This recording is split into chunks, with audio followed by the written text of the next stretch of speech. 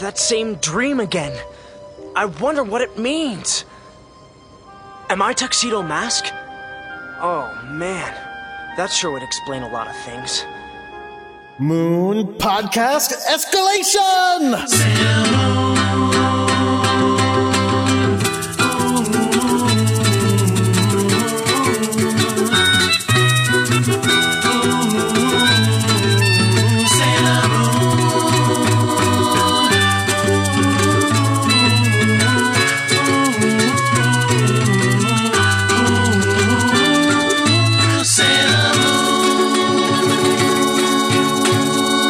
Hello, everyone. My name is Jordan D. White. My name is Chris Sims, and this is Sailor Business. It's the podcast where we break down every single episode of the 1992 Sailor Moon anime to talk about why it is that we love the show so much. And boy, oh boy, do we have a weird one today. I'm going to go ahead and say it. This episode that we are going to watch today, which is Restore Naru's Smile, Usagi's Friendship, has the weirdest monster on the show. Yeah, this is a strange monster. In Strange the whole monster. series, you think so? I think in the whole series, All right. not just because of the monster himself, which is super weird, but because of also who the monster is before he becomes a monster. And afterwards. And after, like, super, super weird. To help us out watching this episode, we have a very special guest, my former boss from several years ago. The reason I was able to become a full-time freelance writer, Laura Hudson, is here. Laura, welcome back to the show. How are you? I'm doing great. Thanks so much for having me. It's actually Valentine's Day as we are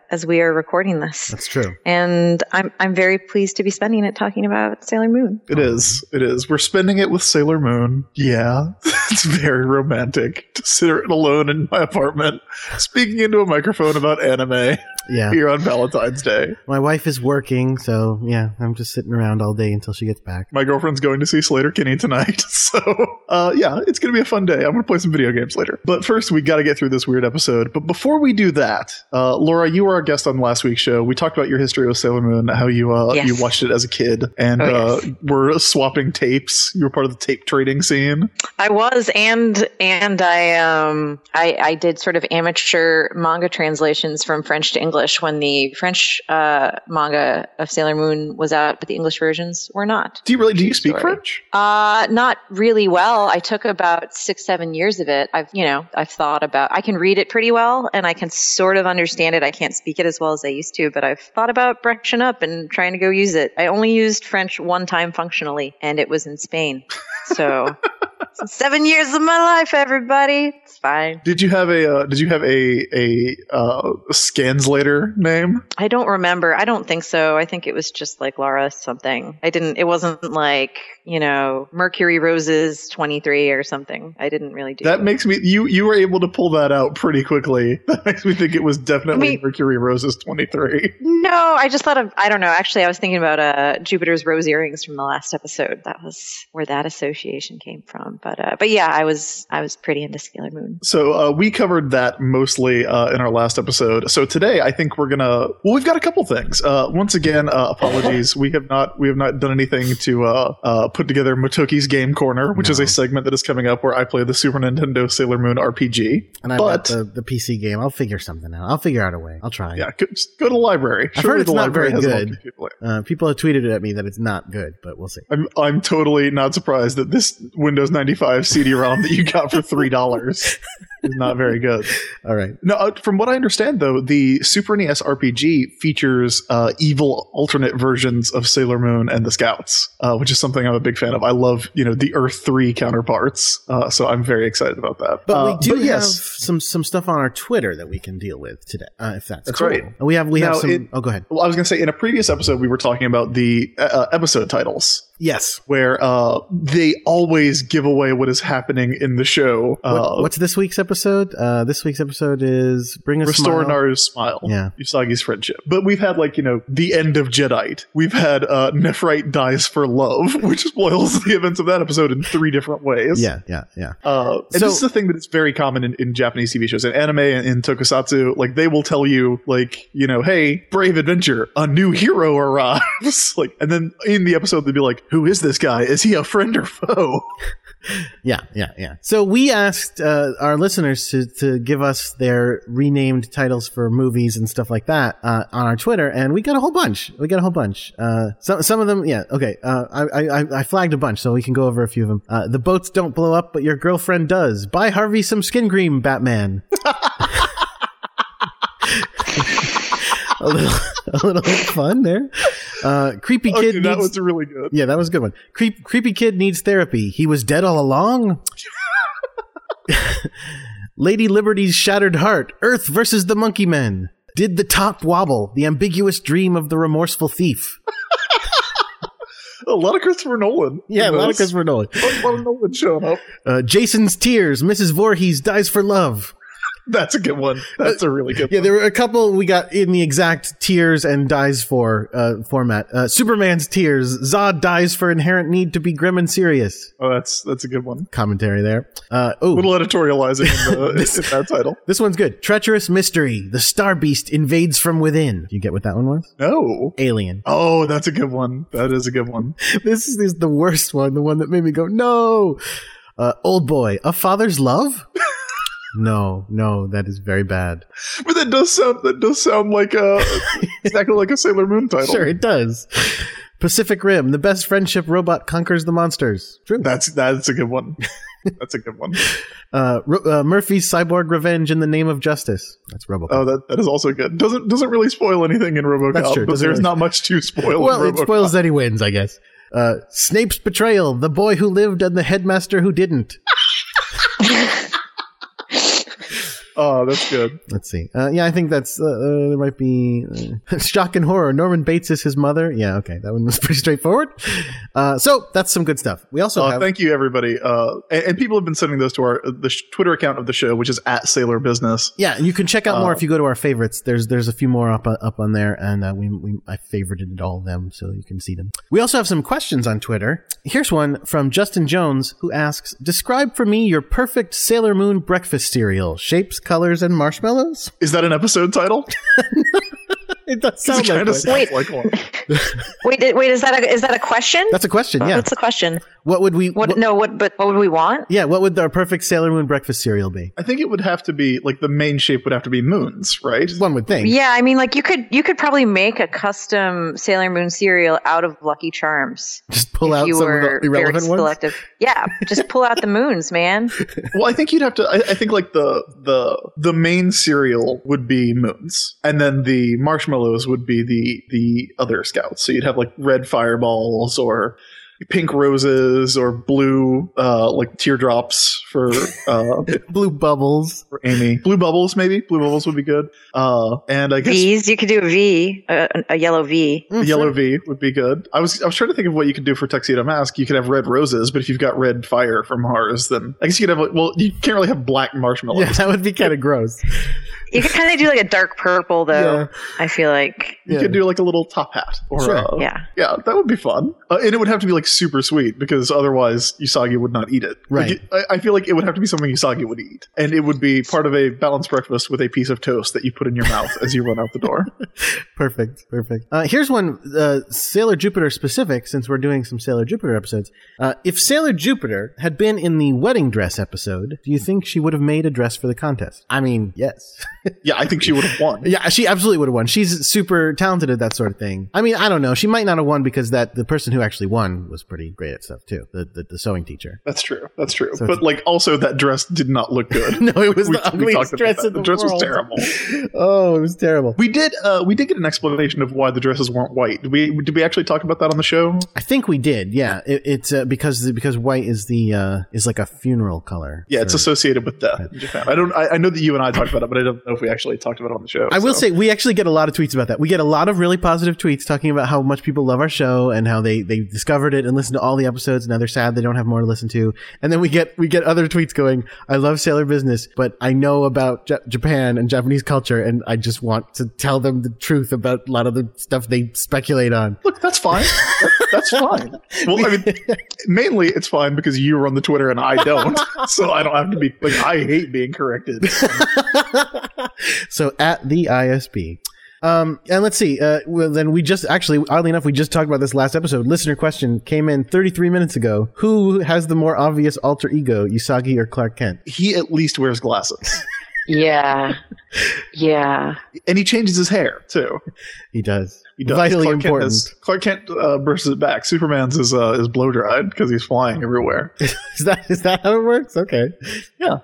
That was the weird thing about Lois and Clark was that they got his hair backwards. That's true. Yeah, they did. Dean Cain would always slick his hair back as Superman, and Clark Kent would have the kind of blow dried look. How's he slicking back that hair? Like, where is he going? Super gel. Oh, super gel. Okay, fair enough. Fine. Fair enough. But yeah, I mean, the John Byrne thing sort of does work for me a little bit in the sense that why would you assume Superman has a secret identity? Like, he has a place he lives. He goes to the Fortress of Solitude. He lives there. He comes out. He saves people. He doesn't need a secret identity. I love that idea. Like, and that's something that goes through well into the late 90s because it comes up in JLA as well, where everybody just assumes Superman is Superman all the time. Yeah. And the Martian Manhunter, everybody just assumes he's the Martian Manhunter all the time, and he has all the other secret identities, including Rei Hino, a woman in Japan. What? Yeah, did you not know that? No, what are you talking about? Yeah, there is an issue of JLA that's actually scripted by Mark Miller, where you find out that they're meeting in Japan. It's Clark Kent, Bruce Wayne, and Martian Manhunter. And Martian Manhunter is in his secret identity, his Japanese identity of Rei Hino. Wow. Who is Sailor Mars. Yeah, we got to get Mark Miller on this show. And yeah, this is okay. And well, the thing is, Batman's the one who knows what it is. He goes Batman like Sailor Moon. No, he says the accents flawless, but the name is a dead giveaway. Dude, he watches Sailor Moon. Yeah, obviously. Look, he's a big Tuxedo Mask fan, I'm guessing. Sure. the hell he is. What? You don't think so? They're so similar. Come on, Chris. Batman and Tuxedo Mask. They're like two peas in a pod. I would love to see him tell Catwoman that every piece of trash has its trash pile. Imagine Adam West saying it, and then it's perfect. Adam West would never be that mean. No, but it would be pretty funny if he said it. Okay, so that's all the listener questions we've got. But again, send us more listener questions at Sailor Business on Twitter. And anything you want to send us, fan art, listener questions, links to weird Sailor Moon oddities are always welcome and fun. We've gotten lots of stuff about the Sailor Moon RPG, because we talked about playing an RPG of Sailor Moon at one point, and they actually made a source book or two. I think they had one about Yuma as well. And one of the things that's great about the Sailor Moon RPG is it gives the exact birth dates of all the characters. Oh, really? Including the years. So, well, I mean, we can kind of do the math on the years. I assume Sailor Moon's is in 78, right? Well, you know what? 78 or so. I don't have Sailor Moon's here, right? But I think she's 79, but I might be wrong. Tuxedo Mask was born August 3rd, 1974, which makes him 1923. Which makes, well, listen, it does still make him currently. He's about to turn 40. Yeah, but now. Right now. No, yeah, I'm saying right now. On August 3rd this year, Tuxedo Mask will be 40 years old. Oh, wow. That is right before my birthday. me and Emery, we're both Leos. I know that's a very important thing for you, Jordan. Oh, yeah. Super, super real. Means a lot. All right, so let's talk about this episode. We are on episode 20 of Sailor Moon. Sorry, you were right. She's born in 78, June 30th, 1978. So yeah, we are on episode 26 of Sailor Moon, which is Restore Naru's Smile, Usagi's Friendship. It is an epilogue of sorts to the Maxfield Stanton saga. Yeah. Which is interesting because we are once again off manga. We are back to quote-unquote filler episodes. Because again, the Maxfield Stanton stuff never happens in the manga. I cannot stress that enough because it's such a huge part of the anime. And it's also Nephrite's only around for like 2 issues before he gets murdered by Sailor Jupiter. But it's doubly weird here because we had an episode in between. So rather than just immediately dealing with it, they went, no, we have to do the important episode and then we'll jump back into the filler plots. Yeah, and the super weird thing is that we don't see Naru at school for reasons that are going to become apparent in this episode. And so that kind of gives gives Usagi an opportunity to go make a new friend instead of worrying about her existing friend. Right. So before this episode even starts, it gets really weird because in the little teaser for the upcoming episode, it is revealed that one of the characters in this episode is going to be a priest. So it opens with Usagi praying and saying, "Please God, help Naru deal with this situation." And then at the end of it, when she does her, the standard end of the little teaser, which is, in the name of the moon, I'll punish you. She says, "In the name of God, I will punish you." Wow. Which I didn't notice that. That's not one that gets thrown around a lot in Sailor Moon. No. Well, speaking of, stuff about Japanese cultures, there's, I think when you definitely notice that they have a different relationship to Christianity or like perception of it. So like the stuff with the priest, like, I don't know, like there's a lot. I mean, I don't consider myself particularly religious, but like they definitely, like there's this one moment in the scene where like when Sailor Moon does her sort of, grand appearance and she's like standing on top of a cross. Yeah. And I'm like, oh, that's like kind of disrespectful. And like when I was there, there would be all this, I bought this one sweatshirt and I can wear it in Portland, but there's a lot of places I wouldn't wear it because it's covered in giant upside down crosses. Whoa. And then it has this weird English on it that says poetry heals the wounds inflicted by reason, which I thought was like kind of cool. And I bought it, but like they definitely have this notion of Christianity, maybe in the way that like, we view Japanese culture in some weird fetishized ways sometimes. It's weird to sometimes see the perception of Christianity, filtered through that lens, because there's definitely stuff that it's treated as like a fashion item a lot of the time, and in ways that sometimes make even me, who is not religious, be like, oh, like that wasn't respectful. Yeah. I don't think I could get away with wearing that sweatshirt here in sunny South Carolina. No, but there's I don't think it's even thought about, in those terms, because they don't have that history with the faith the way that we certainly do in this country. And so it's, I don't know, I feel like it's this pop culture sort of view of Christianity that can feel very different to Americans in a way that is interesting. Yeah, and that's something that came up in video games a lot in the 80s and 90s. Like I was listening to a Retronauts podcast about that, and they talked about, I knew that Nintendo of America had really weird censorship.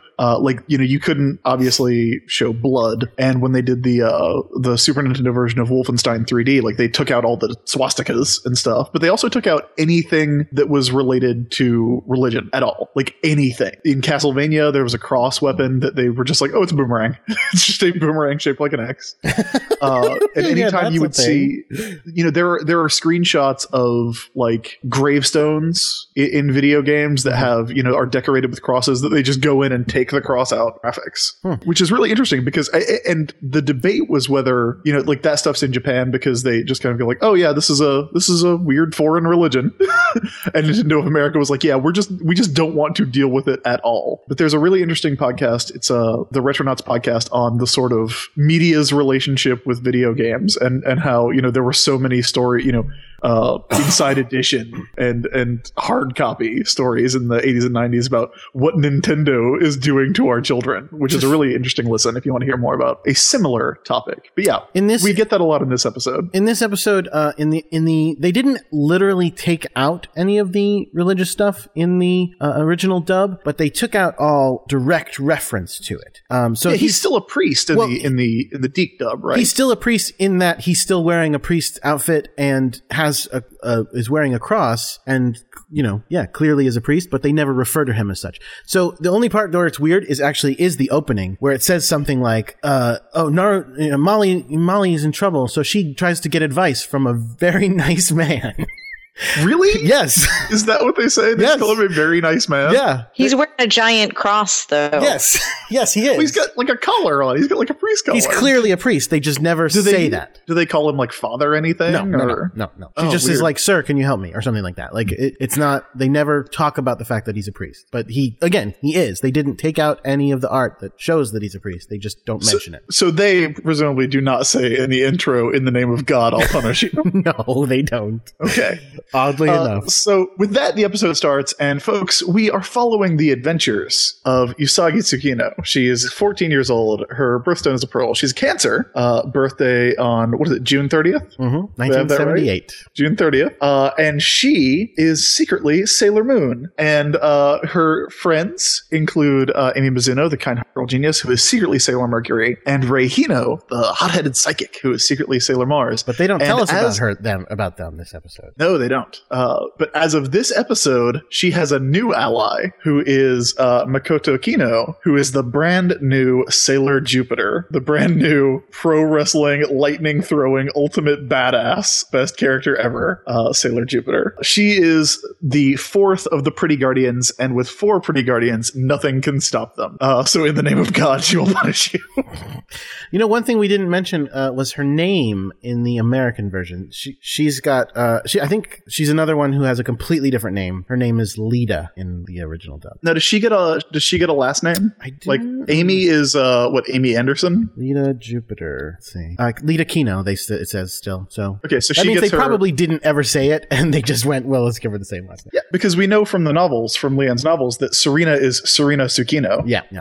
That she does have a Japanese name, as opposed to Amy Anderson and you know, I guess Rei is still Rei Hino, but they spell it wrong. Yeah, she just spelled differently. Yeah. So Lita has shown up. So yeah, we start in a dream sequence. This is where Mamoru has yet another dream about a mysterious princess who has the same incredibly specific hairstyle as Usagi. Yep. In fact, she's like in silhouette. Basically, the only thing we can see about her with any clarity is that she has this incredibly unusual hairstyle.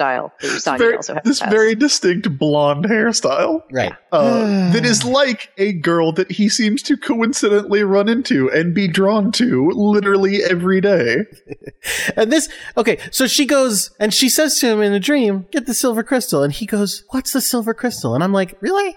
Like, it seems like you should have gotten that. It's a silver crystal, friend. Yeah, look, how can it be silver and a crystal? You're right. We also get a look at Memoru's apartment, which is a studio.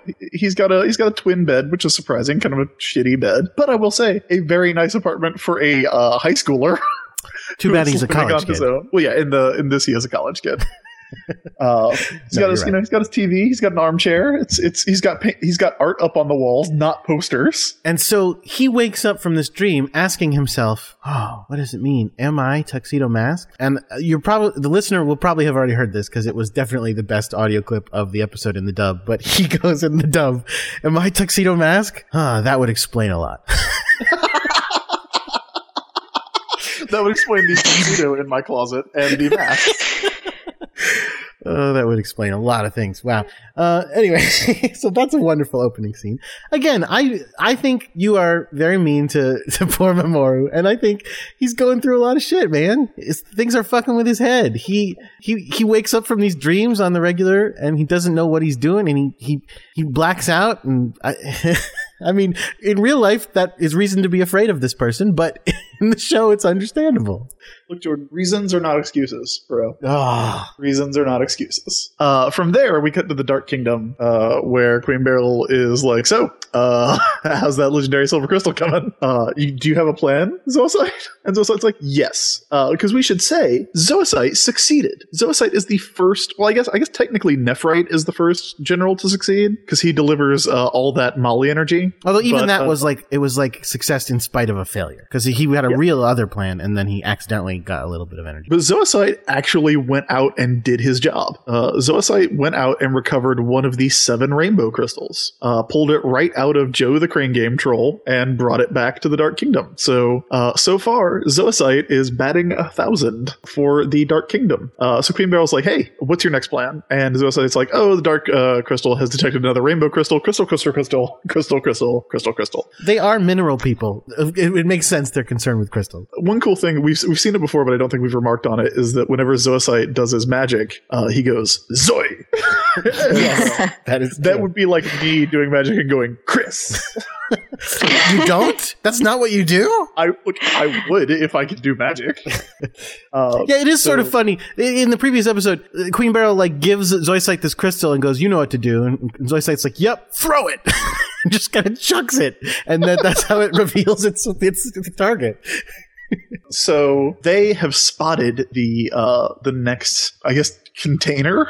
The host, I guess, would be the word for it. Host sounds good, yeah. The next host of a Rainbow Crystal. From there, we cut to Juban Middle School, and it is summer, which we know because Haruna is wearing a mini dress as opposed to her usual suit. Ah. So does that mean it's like summer school, or like they just have regular school in the summer too? Yeah, they have school year round. They have, I think it's 6 weeks on, 2 weeks off. Okay. I think there's like a summerish uniform and like a winterish uniform too for schools. Maybe? Yeah, they get jackets and sweaters in the winter. But yeah, I just wanted to remark, because this is the first time, we've seen the scouts in other outfits, and we've talked about that and how they have, the Usagi and Rei and Amy have full wardrobes. Like they don't wear the same clothes all the time other than their uniforms. Haruna, we only ever see in her kind of pink and purple suit. Really? Even when she's like out shopping with the bride lady? Yeah, she was in her suit. I didn't remember that. But in this, she doesn't have a speaking role or anything. She just shows up in a yellow mini dress, which I think is very, very cute. We get a flashback to the death of Nephrite, who died for love, talking about who he's going to get those chocolate parfaits. They change it in the dub. He doesn't even say anything about the chocolate parfaits in the dub in this version. He says, like, I want you to know that you're in my heart. And I was like, you can't change it for the You can't flashback. change someone's last words. That we've seen. Yeah, we saw this happen. You're in my heart. Maybe the voice actor who did Nephrite like showed up, and they were like, we've got all your lines recorded. It's a flashback. And he's like, well, it says Nephrite's in this episode, so I'm getting paid no matter what. Laura, do you have we talked at length with Karen about the sort of end of the Nephrite saga. Do you have an opinion on how that all goes down, since we're going to be dealing with it today? I guess which aspect of it? Well, I maintained that I don't think the show earns his redemption. That he is like 100% evil until like right before he dies of being stabbed. When he's like... Yeah, I think he does kind of have a deathbed conversion, if you will. But I guess, it certainly at this point in the storyline, it's, I guess that's less important than the impact it has on all of these people, right? Like, whether or not, like, their relationship was, like, the worst or not, or, whether or not he was actually good or not, certainly we see that, like, Naru's traumatized. In fact, I'm in a way, like, kind of surprised that more of them aren't more traumatized, because they would just watch someone die. Well, they watch someone turn into glitter and float into heaven. Yeah. Okay, he magically died, but he still died. And like, but I like that we kind of see a little bit of fallout from that, where like Naru's a little bit messed up by it. She's a little bit traumatized because she watched someone die. Yeah. And she's like, I don't know, 14. So, and we'll never eat chocolate parfaits with him again. Which is very sad. But yeah, like I kind of like that, as much as, there's all this monster of the week stuff where everything seems to reset, that we get an episode where we kind of get to see the emotional impact of one of these sort of like crazy magical deaths. Yeah, I do like that the show treats it as having consequences, even if the consequences are just last for 2 weeks. And then Naru decides to settle. Yeah. Because she hasn't been in school since Nephrite died, presumably. Well, and I like that. So Usagi and Umino go over to like see how she is, and I like how Umino's like, "Oh, did you get your heart broken?" Like that would be a totally acceptable reason to just stop going to school. Like, would they let you do that? I don't think the school. My mom wouldn't let me do that. Like, I don't know, just stop going to school for like a week or something. I don't know. The conversation that they have is bananas because Usagi's like, Umino's like, hey, are you going over to Naru's? And Usagi's like, yeah, she hasn't gotten over it yet. And Umino goes, oh, you mean she's not just like sick? And Usagi goes, you're so dense. It's like, motherfucker, he was not there. Yeah, he doesn't know. Like, how is Umino supposed to know? Like, oh yeah, okay, there was this 40-year-old guy who was hitting on her, who, that billionaire who drove the Ferrari around and jumped over fences with his hands in his pockets?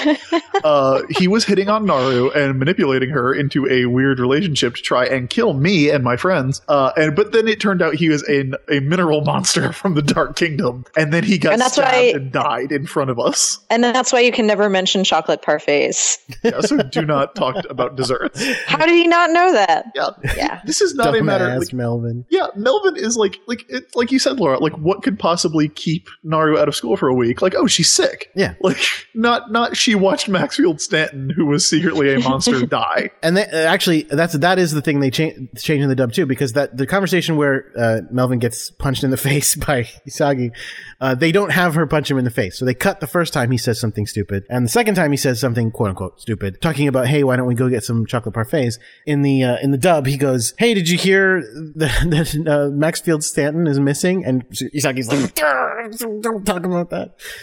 So they actually did bring up his persona instead. Yeah, like I would say Umino is very perceptive to figure out that she's heartbroken. Yeah. From Usagi like not telling him anything. Usagi just telling him she's not sick. Well, and that combined with the fact that she's sitting in her room gazing out the window longingly. Yeah, he does offer her chocolate parfaits, which is coincidental and hilarious. Yes.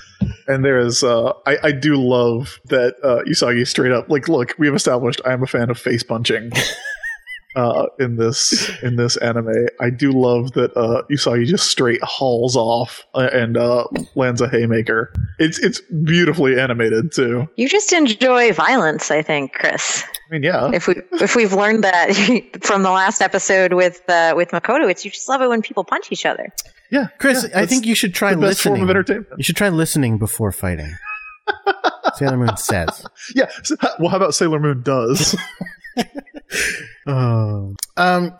So yeah, they're sitting in her room. Naru is gazing out the window longingly. Doesn't even look at her friend. They're all drinking juice or something on the floor. Eventually, Naru turns around and says, "Yeah, you know what? Let's go out. Let's have some fun." I think she says in the Japanese version she wants to go out and eat something sweet or something like that. In the dub, she's saying, "Let's go out to see the Sailor V movie." Oh, so it's out. Yep, it's out now. They're gonna go see it in the theaters, and that's what got them very excited. And so they make the plans to do that. Meanwhile, all of the other Sailor Scouts are at a meeting, a Sailor Scout meeting at the temple. Now, I'm gonna go out on a limb and say this was probably scheduled, and Usagi is blowing it off. That seems very reasonable. It's also the meeting where we learn that the silver crystal is basically the Death Star and has the power to destroy a planet. Yeah, what's up with that? Why? Like, that's so weird. And this is the good guy's weapon. This is something that Queen Serenity had. She had the power to... That makes it sound weird and bad. I don't like that. Yeah, well, look. But they move right past that. They don't really dwell on that. No, they don't. For very long. Not at all. With the arrival of Makoto, it has become clear that the good guys are no longer fucking around. Like... Keep in mind that in the manga, again, she murdered a dude. Jupiter kills Nephrite by blasting him with lightning and burning him to death. So they go, there's this thing that had the power to blow up, a planet. That's why the bad guys are after it. It has the power to blow up a planet, depending on how it's used. Right, of course. Well, and we also learned that they've given this to Usagi, and she's just like, she's using it to like break piggy banks in her room. No. Also. That's not the crystal. That's the stick. Oh, I'm sorry. That's right. That's the moon stick. Yes. The moon stick. The crystal is what she's going to use the moon stick to find. And in fact, that does, because again, they retell the whole story about the 7 monsters, and they're all in the 7 Roiji Biv crystals, and they planet Earth, and they've been reborn as people. And they go, yes, the moon stick will help you find them. And they immediately go, you gave a thing that's important to our mission to Usagi? Like, you are dumb. And Luna's like, no. I'm giving her responsibility so that she will live up to that responsibility. And they are all like, that is not a thing that happens. Bad idea. I made a huge mistake. I mean, it sounds really counterintuitive because she does go off on this whole thing where she's like, Sailor Moon's terrible. She has no sense of duty and she's unreliable. Yeah, and that's exactly what I want her to be, the leader. But I mean, she does sort of start off. She literally says that. That's exactly why I want her to be leader. But you know, I think we see her practicing kind of that same good faith that we see Sailor Moon practicing all the time, where we want, she wants to see the best in people, and I think that's perfectly thematically consistent to be like, well, I really believe in her. And so we're all going to believe in her, except for Rei. Well, there's also a part where Makoto, cool as hell, says, "Hey, as long as I'm here, those evildoers aren't going to get their way." Like literally saying, "I am going to punch them in the face if they try." And then she gets a harsh side eye from Rei, who's like, "I was going to say that." It's like, yeah.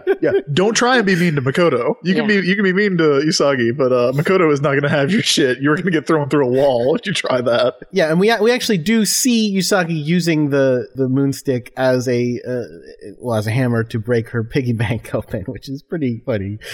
So they say they're going to have a vote, which is weird because like Luna goes, yeah, she's going to be the leader, and they go, no, I vote no to that, says Ray. Suddenly it's a democracy, but it's only a democracy when Ray's not the leader. Somehow I think if Ray were the leader, it would not be a democracy. Oh, you're absolutely right. Well, because then this is my favorite part of the whole episode is Mercury goes, yeah, you know what? Usagi's not so bad. Like, that sounds fine to me. And Ray grabs the flesh of the back of her leg and like pinches it and twists it and it turns like bright red. And she like, her reaction, Mercury's reaction when has Ray ever been mean? When has Ray ever been mean to anybody? Okay, admittedly, she is actually mean there. But the good news Mercury is, again, because passes out. It's very mean, but like, and she's kind of being a bully, but you know, I think here we see the value of having added Makoto to our little team, where Makoto doesn't give a shit, you know, like Ray does not intimidate Makoto, and so she doesn't actually, it's not like she steps to Ray so much as she just she lends her support to Sailor Moon, like she's not intimidated at all, and the motion carries. Although I'm just saying, like, I would love to see Ray try that shit on Makoto. The pinch. Would. Yeah. Like Amy, Amy's not going to fight you. Amy might not help you with your homework. That's all you're going to get. Yeah, Amy hides the fact that she's in pain. She doesn't say anything about the fact that Ray is pinching her. And like basically like, again, she like slowly bows down and like puts her head on the ground and is like just miserable. Well, and that's how bullying works, right? Like if you're a bully, you don't pick on people who can kick your ass. You pick on people who are not going to do anything back. Although, and then again, just try it. Just try it.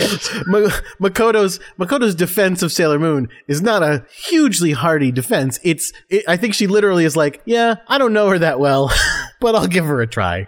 Like we might as well give it a go. So then they call Usagi up on the phone, on the communicator, and go, Usagi, we're having a real important meeting, deciding whether or not you care about this group at all. Why don't you pop on by? And she goes, no, I'm out with some friends. I got plans. I can't.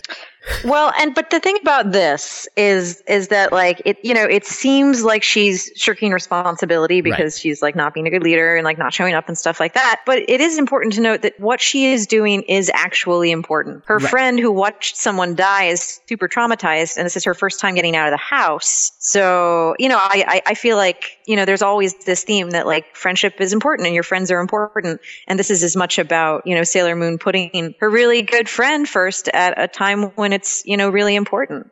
I think you see in a lot of shows that have this theme of like, oh, at first the character starts out and they have friends and then they make the new special friends that the show is about and they kind of forget about the old friends. But here we sort of see her being like, no, I'm making time for my old friend. This is really important and I'm going to go do it. Sorry, guys. And also that Naru is traumatized for something that is directly related to their whole deal. Like it's not their fault, but it is directly related to their actions. Naru would not have been in that situation if, well, first of all, if they had killed Nephrite when they had the chance, which is what happens in the manga. But she would not have even been involved in this situation if it was not directly related to the conflict between the Senshi and the Dark Kingdom. Like it is, like this is Sailor business.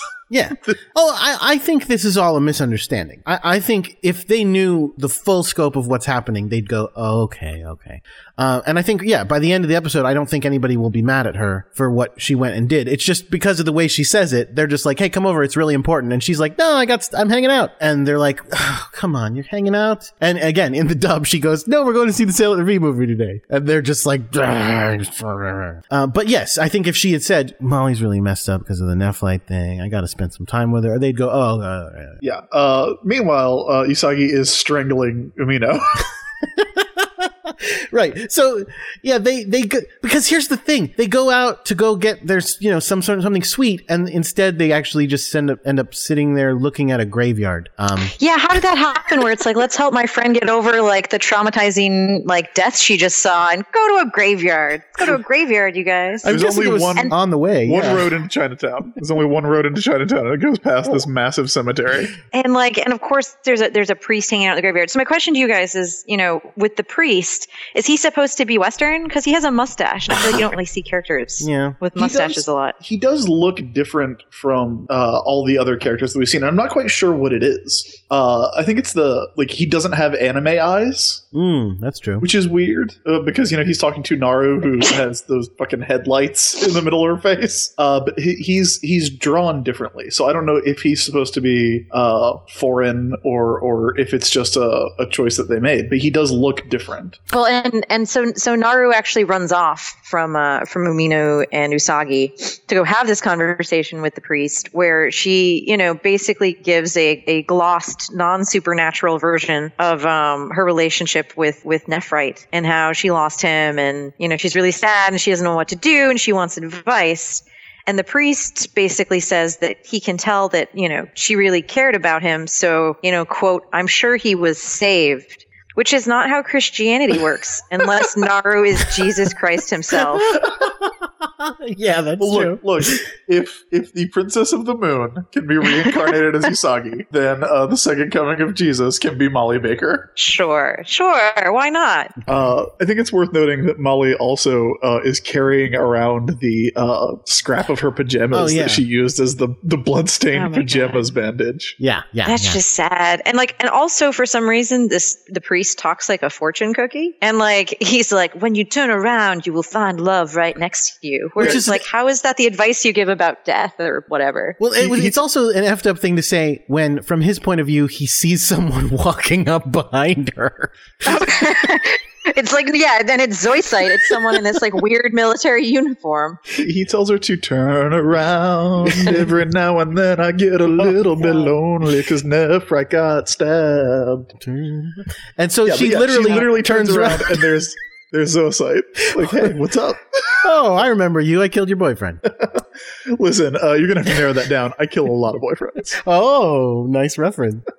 And this is when Sailor Moon shows up and again stands on top of a giant cross. Which is a great look, by the way. It's unexpectedly intense. I don't know.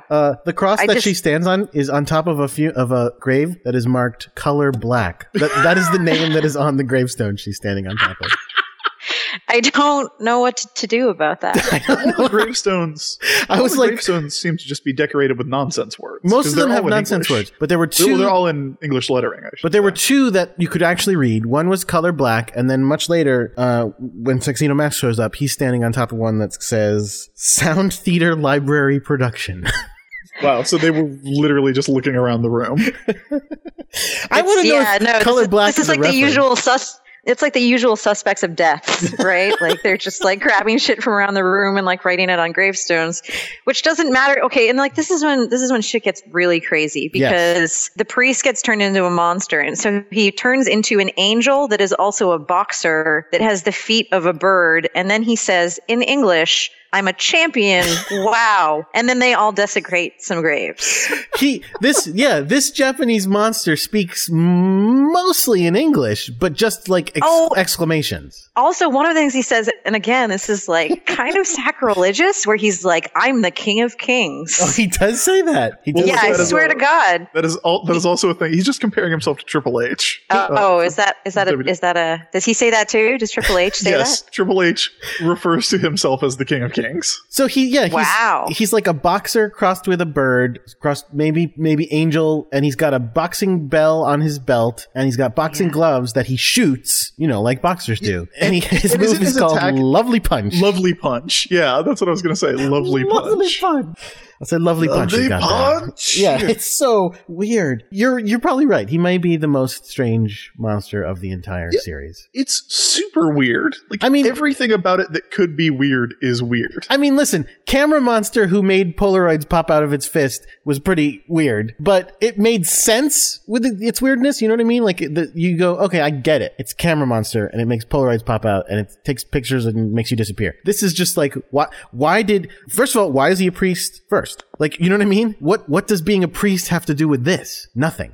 Gamer dude turned into a video game thing. Priest turns into a boxing bird. The angel part, right? I can because he's got the angel-y wings. Sure. I guess I can get down with that, but the boxing is mystifying. It really is. Yeah, it's so weird because it's like, okay, we need the priest to turn into a monster. Oh, maybe he should be like an angel monster. Okay. Okay, well, we also need him to fight. Should we perhaps give him a flaming sword? There's this extensive backstory they had to cut about how this was a American boxer who moved to Japan and gave up the boxing lifestyle and became a priest. It's so complicated, and this all plays into it, but they had to cut that. Yeah, so I kind of love the design, though. Like, the design is really cool, probably because it's so weird. Like, they kind of make up for Gamesen in the last episode, who was just, Kamen Rider with some shit hot glued to him. Do we have a name for this monster? Do we know what this monster's name is? Oh, he did have a name. Oh, gosh. What's it? The monster or the priest? The monster. Yeah, here we go. You see, my name is Boxy. Boxy! His name is Boxy. Boxy. Yeah, so he is a boxing angel monster who, by the way, just looks like that dude. Just looks like that priest. Yeah, he still his has face is the same. He still has a mustache. Yeah. Boxy. Love him. And I feel like there is, you were joking, but this does kind of imply a backstory for this guy. Right? That is very interesting. So Zoisite tells Boxy to knock out Sailor Moon. And he says, let's fight and see who the real champ is. And Sailor Moon is like, no, I'm not a boxer. You don't have to punch me. This is not a sanctioned title bout. It is also weird. No, wait, actually, here's the thing. Oh, I just realized that. So these monsters, though, are monsters from back in the day. So was he Boxy back then? Was he going around with a boxing gloves and boxing belt 1,000 years ago? Is he like the thing from which we get the concept of boxing? And same with Video Game Dude from last episode? So I guess... there's I hadn't even thought about that. But, they are the 7 great monsters from the Dark Kingdom. Yeah. Oh, it's so... Well, but could it be, the same way that we sort of see, there's the Moon Princess, but then she's sort of incarnated within Usagi Tsukino, where maybe it's just sort of the old monster reinterpreted through, whatever the modern lens of it is. Maybe it was some, ancient moon fighting style. It wasn't boxing. It was moon boxing. He is wearing boxing trunks and boxing gloves and boxing tape. I'm just saying that could be the modern version of it. You know what I mean? So back then he was doing some other thing like boxing, but it wasn't boxing. Yeah, some sort of moon, Muay Thai kind of thing. You know what I mean? It could just be whatever it was at the time for the moon culture. And Game Center guy was like a board game monster, and now he's or maybe who's to say that they did not have more advanced video games than we have now? I don't even know, what would moon video games be like. I feel like they focus more on just balls and dresses and weird confrontations. We don't get to see a lot of their recreational activities. Look, we would know what moon video games looked like if Jordan would have found a Windows 95 computer. Oh. Yes. And gone into the glamorous moon gallery or whatever it's called. I'll figure it out. Oh, so apparently the English name for this monster was Bobo the Vulture. Wait. So much weirder. So wait, it's a vulture specifically is the bird? That is what the dub said. That means nothing. They base that just on looking at it. I have seen depictions of angels who have the bird feet? Bird feet. Really? Yeah. Oh, I've never seen that. Look, it's mostly in D&D that I've seen these, so...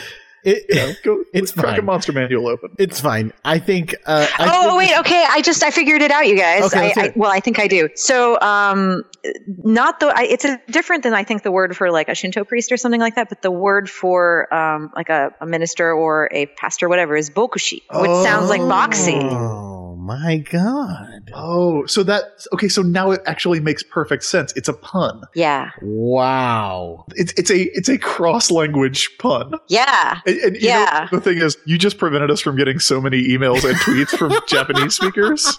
See? I'm very helpful. Hey, morons. But how are we supposed to know? She does. They do say bokushi a lot, but you have to be listening to the sub and I guess know that that's the word. Yeah, so.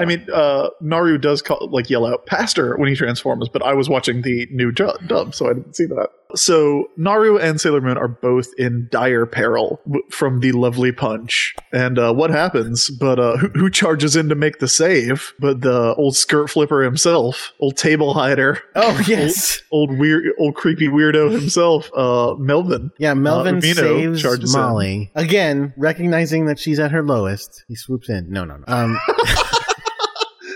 mean, kind of, yes. He actually puts himself physically at risk and saves her life, which is pretty impressive for him. It's not something we've seen him. It's a side of him we've never really seen before. Yeah, which is nice because this is. I mean, we know that Umino has a crush on Serena. Yeah, or on Usagi. I guess I should say I got to get the names straight. Umino has a crush on Usagi. Melvin has a crush on Serena. Correct. But we haven't really seen him interact with Naru all that much, which is weird because I always remember them pairing off because that's what eventually happens. But I never I always assume that's there from the beginning, but it's not. Like this is really kind of the first place where it shows up. He obviously fell in love with her when she became a psychotic dance instructor for him and dominated him and made him dress up as a woman and dance. Okay, yes, that did happen. That did actually happen.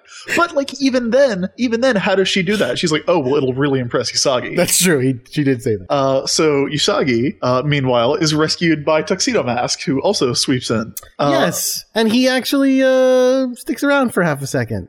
Yeah. And steals the rainbow crystal. He does do that. So, yes. And one of the great things about this is that Zoisite is still there. Zoisite has not gone back to the Dark Kingdom. Zoisite is just sitting in midair again. Oh yeah, because for some reason, when she popped out the crystal, last time the crystal just very neatly flew over to her and was like, "Here you go." For some reason, with Boxy, it shot into the air and nobody knew where it went. And then Tuxedo Mask finds it. Yeah. So Zoisite starts flipping out, and then to make matters worse for Zoisite, Jupiter shows up with a record of 1 kill against the Negaverse. Now, did it say in the Japanese version why Mars and Mercury are not here? Probably because Amy's busy applying an ice pack to her leg. Yeah, well, in the dub they actually say something like when Sailor Jupiter is running towards her, she says something like, "Oh man, yeah, it's not right that Sailor Scouts go on strike," or something like that. She says something about them being on strike because Serena is the leader. And I just assumed they were all on their way because, and just Jupiter got there faster because she's more athletic. Because Luna gets there faster, and we know that Luna is runs faster than any of the scouts and doesn't wait for them for some stupid reason. Yeah, because what the fuck is she gonna do? But Makoto shows up, drops some Supreme Thunder on everybody's ass. It's pretty awesome. And then moon healing escalation happens. And then the priest shows up posing like a pope. Yeah, this is where it gets weird. And says, "Do you believe in God?" And I believe in him. And then is reborn in a pure white outfit. Yes, this is what happens. And Zoisite's reaction to this is amazing. That I literally wrote down that Zoisite is making the same face I was making at that moment. Just this weird, uncomfortable frown. It was so weird. So weird. So then, okay, yeah, I don't know why they threw that part in there, but there they did. Usagi. He's a priest. Of course he believes in God. Why does he have his chi magic explode into a giant magical priest who preaches at you when he gets healed? You know what I mean? Joe didn't turn into an ultimate video gamer for half a second and go, "The secret of games is knowing how to play." You know what I mean? For some reason, this guy turns into a giant priest. Maybe he was not that good of a priest before. Honestly, he was he wasn't being very good. That's true. Before he was being I don't know, maybe love is right behind you with this creepy person. It's his advice was not good, and then this elevates him to be a super priest who says things like love your fellow man. Yeah, I think that's the only thing, right? That's all he says. Well, and the believing in God part, which was pretty weird. In the dub, they just say don't not to be violent. They cut out all the God stuff, and they're just violence is not the answer. Blah, blah, blah. Which again is also weird because he just was saved by a bunch of violence. But okay. Well, and also he's so even if you weren't sure before, he's so definitely a religious figure. Yeah. He's got doesn't he have like some weird cloth covered in a cross or something? Yeah. And like He's wearing what your local pastor would wear on Easter. Yes. He's got the white outfit and the purple sash. yes. With the gold cross on it. So Zoisite has an amazing look on his face, looks down, and Tuxedo Mask is picking up the crystal and has like this like complete asshole grin. Like this gotcha motherfucker. He calls in the dub, I think he calls her a loser. I'm pretty sure in the dub he's like, see you later, loser. I mean, look, that does sound like something Mamoru would say. Just oddly enough, he doesn't say it to Serena this time. Well, and I love that he pretty much does a like yoink. He just like gives this like shit-eating grin. He's like, I found the rainbow crystal and I'm taking it. Farewell, and then just like runs off. and Luna's like, go after him. And I think that like Sailor Moon's like, oh, he's so cool, and doesn't do that. He left me a present. She hates to see him leave, but she loves to watch him go. Like she just watches him go. That's it. Loves to watch that cape. Yeah. And They erased all the butt lines from the cape. The butt lines are It's gone. true. Zoisite has been floating, just sitting down in midair for this whole time, and also can teleport. Zoisite has the power of teleportation. Never attempts to go pick up the crystal, nor does he attempt to chase down Tuxedo Mask at all. Yeah, that is weird. Well, maybe she knows. Maybe he knows that Tuxedo Mask would win in a fight. Have they fought before physically? I mean, I know Jedi and Tuxedo Mask fought. I don't think so. And Jedi kicked Tuxedo Mask's ass. Jedi threw his ass in the ocean. That's true.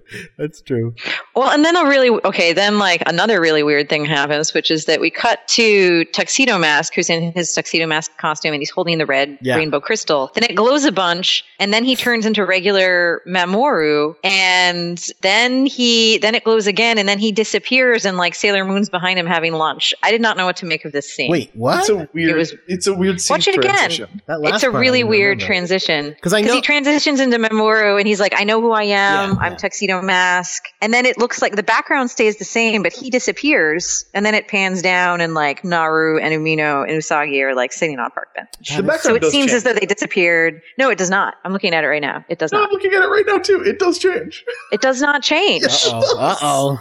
Wait, hold on. I'm looking at it again. I'm Tuxedo Mask. There's like a crane in the background. Oh, okay. I guess it's okay. Like it seems like it's happening in the same scene where I think it's nebulous. That looked to me like the background changed before he disappeared, but I guess it's a little unclear. It doesn't matter, I guess. So, it's weird. so now he knows for the first time officially that he is Tuxedo Mask, which is what is nice. And so now he left a little locket for Sailor Moon. That plays the theme to Sailor Moon. It plays the Sailor Moon theme song. Molly should be going, hey, that's the song that me and Melvin danced to. Yeah, that's that new hit from Yusuke Yamada. Yeah, exactly. That's the waltz for Hiko.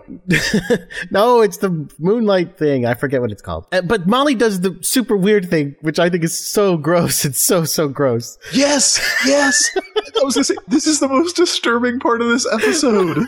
She puts the Nephlate bandage that was wrapped around his body as he died on Melvin's arm. Everybody loves used bandages. Yeah, full like stained with old green blood. Why would you do that? And it also is like, in addition to, even if it wasn't a bandage, it's like so weird and like, this is the guy I used to like saved me and had this on, and he died, and now there's a new guy who saved me, and I'm gonna have him have it on. It's not a good situation for you to be in, Naru. This is not good for you. Yeah, none of this is healthy. Like, it is not emotionally healthy, nor is it physically healthy. Like, Yes. I want to see, like, next week's episode, Melvin should have one arm. He's like, yeah, it got crazy infected. They have no idea what it is. It's some shit they have never seen before. Weird mineral stuff started going. Weird, dark, evil mineral gangrene got into my arm. So thanks for that, Mal. So then, sitting on the park bench, looking at the locket, and we actually do get the reason why it was only Makoto who showed up, because Luna led her so that she could see Usagi's good qualities. Because Luna does want Usagi to be the leader, and so she's like, "Hey, you have to come with with me, I will show you Usagi's good qualities. Which is weird, because all she shows her is Usagi in a fight, which she sees all the time. Like, they could just wait Well, 3 minutes. I think no. She's talking about the thing we were talking about, which is that she's Or is she helping talking a about friend. her going to the park bench with Molly and Melvin, I guess. Maybe that's what it is. Yeah, but she's talking about the fact that she did all this for a friend who was in need. Although Luna didn't know that, so I don't know how this is Luna spinning. She's spinning like top. Yeah. I brought you here to see this because it's great. Yeah, but I do think it's a cool thing that Luna, for all of her frustration with Usagi and for all of her telling her, hey, you're going to get fat, which is the thing she does, I do kind of appreciate that she's like, hey, listen, you need to see Usagi's good qualities. You need to see why she's going to be the leader, because she will do whatever she can for her friends. You know, maybe she'll walk into traffic sometimes. Maybe she won't always explain it right, but she is going to do this and be good at it. So it's nice. It's sweet. Yeah. And with that, we get like the kind of ending scene, which is I think, really cool picture of this kind of pastel pink and orange sunset, and then Usagi silhouetted, and the silhouette is the same shot but at night, which is weird and doesn't really mean anything, but it's cool. Agreed. Yeah. It was really pretty, but kind of like, okay, sure. And now Molly is completely fixed and psychologically dependent on being rescued by men, and everything's gonna be okay. Agreed. Yay. So now, do we have the actual Sailor Moon says from, what was the American title for this episode? The Power of Friendship. Close enough. Wow. Okay. Yes. That could be the name of like every single episode, but sure. Every single episode of every anime. Basically. But yes, I do have the moral lesson from the end of it. Here you go. My friends mean a lot to me. Yeah, and true friends are hard to find. Serena may not be the fiercest fighter, Or win any prizes for bravery. And you wouldn't really call her graceful. but she has a good heart. Making someone smile is worth a lot. It makes you feel good, too. Try it sometime, Sailor Moon says. See ya. Okay, two things. One, that is just all the scouts getting together to talk shit about Usagi. Yes, that's what happened. Hey, Serena sucks real bad. Yeah. But she's okay. But B, that is actually a relevant moral to what happens in the episode. Yeah, but it's also kind of a dumb one. Making someone smile is worth a lot. I mean, I get, okay, yeah. No, I mean, I'm not saying that's not true. Of course it's true, but that's very, I don't know. I feel like, do you need that moral lesson? Who knows? Yeah, but that's exactly what she does in this episode. Like, this episode's all about Usagi trying to cheer up Naru. Yeah. And kind of incidentally getting into a fight with Boxy. Well, but she also, wait, hang on. She fails. She does not look, cheer up Molly. She takes Molly out to have a nice time. At the end of the day. Yeah, but not by Serena. She takes Molly out to have a nice time. Molly ditches her, meets a priest, gets herself in a bunch of trouble, gets saved by Sailor Moon, and only is cheered up by the fact that Melvin saved her. Yeah. I mean, look, at this point, this is what, number 10? This is the 10th plot? This is the 10th time Molly's been attacked by a monster? Probably, something like that. Oh. So, you know, she's used to it at this point. Okay. It also, this is also one of those episodes that is really contingent, we didn't mention, on the hugest coincidence. Like, a lot of times there's some BS reason why there's a person that is both of interest to the scouts and the Negaverse at the same time. This one is 1,000,000% random, that they just happen to walk by the guy that they're going to attack. I mean, you know, look. It's been pretty coincidental before. I guess so. Can we talk about what we learned? Yes. Yeah. Oh, yes. Let's go ahead and talk about our morals. Laura, what did you learn from this episode? I learned that Molly is Jesus Christ himself returned to earth and can save our souls. And that if you are not a very good priest, you will turn into a boxing vulture. But that's what we learned. Both completely true. Yes. And the foundation of Hudsonism. Yes. Yes. Jordan, what did you learn? I learned the persuasive power of leg pinches in democracy. Fucking physical violence to get her way. Literally the definition of a bully. Literally. Unbelievable. Ray Hino in this episode. So she's the Martian Manhunter the whole time? Learn? Is that what we're... What did I learn? I learned that if you want to cheer up your friend, you can go to a movie, but try not to offer them the special food that they were going to have with their dead 40-year-old lover, and maybe don't walk past a cemetery. Man. It all worked out in the end. It was fine. Yeah. Yeah. Let's get over. How can we get over death? Well, there's a path right past the cemetery. I mean, they really weren't thinking that through. So yeah, that's. I really like this episode. I do. It's fun. It's a weird one, but I think it's good to have consequences for the Maxfield Stanton storyline, even though it's 2 weeks later and everything's fine. Like everything, we're never gonna. We don't mention the Maxfield Stanton story again. I don't think it ever comes up again. And Naru is going to be back to her cheerful, bouncy self completely, just with her new boyfriend, who is kind of terrible. But still, it's a good episode. It's fun. It's weird. The monster is goofy. There's a lot of good Sailor Scout stuff. You get to see Ray being horrible. I would say, yeah, this is one to watch, even if you weren't too thrilled by the end of the Maxfield Stanton saga, like I was not. Laura, thoughts? I enjoyed it just because I really liked seeing, again, Sailor Moon continue to prioritize, or at least give equal, time to her original friends. Even though she does have this rich new sailor life that's starting to play an increasingly big role in her life. But, Sailor Moon is kind of all about friendship. And I like that they remain consistent with that she doesn't just ditch her old friends, that, when times are tough, she is still there for Naru and presumably for Amino, I guess. But I like that, and I like that it dealt with some of the emotional consequences of her weird cosmic murder shit. Yeah, one of the things we talked about when in our last set of episodes was that over the course of the show, Naru is systematically alienated from everyone she's close to. Her mom is a monster in the first episode. Her best friend starts hanging out with these new girls and doing other stuff without her. Her other best friend also becomes a monster. She's attacked by monsters on 10 separate occasions. Like, she is all over the place, being kind of isolated. So it is good to see Usagi still there for her at the end of the day. Jordan, thoughts? Yeah, I mean, I think it's a lot of fun. There's not a lot of episodes I don't like.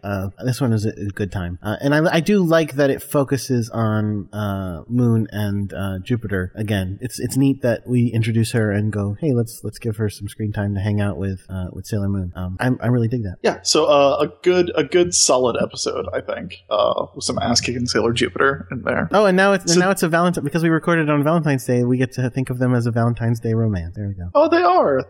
And next week we get another romance. That's true. Blossoming too. A terrible romance that is not going to work. We'll see. But it does Spoilers. have one of my favorite single shots in Sailor Moon that we have talked about before. Like one of my absolute favorite things. Me too. So I can't wait to talk about that. Also, new opening sequence next week. We'll talk about that. We'll talk about the kind of last Amy spotlight. All that's going to happen next week. Everybody, thank you for listening. Laura, where can everybody find you online? They can find me on Twitter at Laura_Hudson. That's LAURA_HUDSON. And you write for Wired and other places as well. Yeah, I write for Wired, and I do some stuff at Slate, and I'm recapping some stuff at Vulture, so I'm all over the place. What are you recapping at Vulture? The Americans. Oh, you're not doing Blue Bloods? No. I mean, I watched every episode of Blue Bloods for that article that I wrote for Slate, and I feel like that's enough.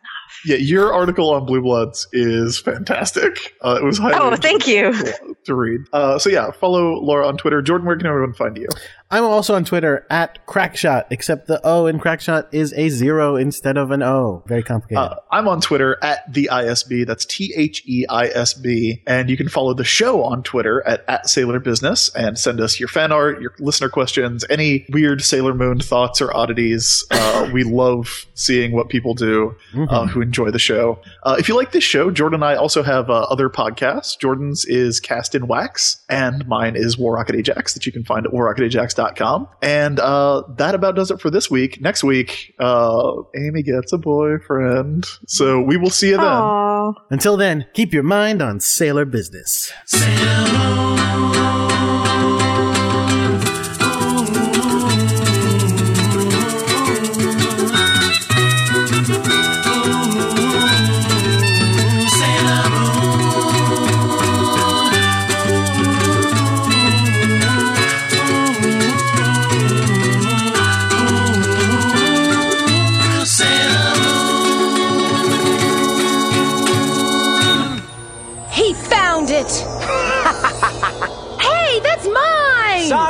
I don't see your name on it anywhere, loser.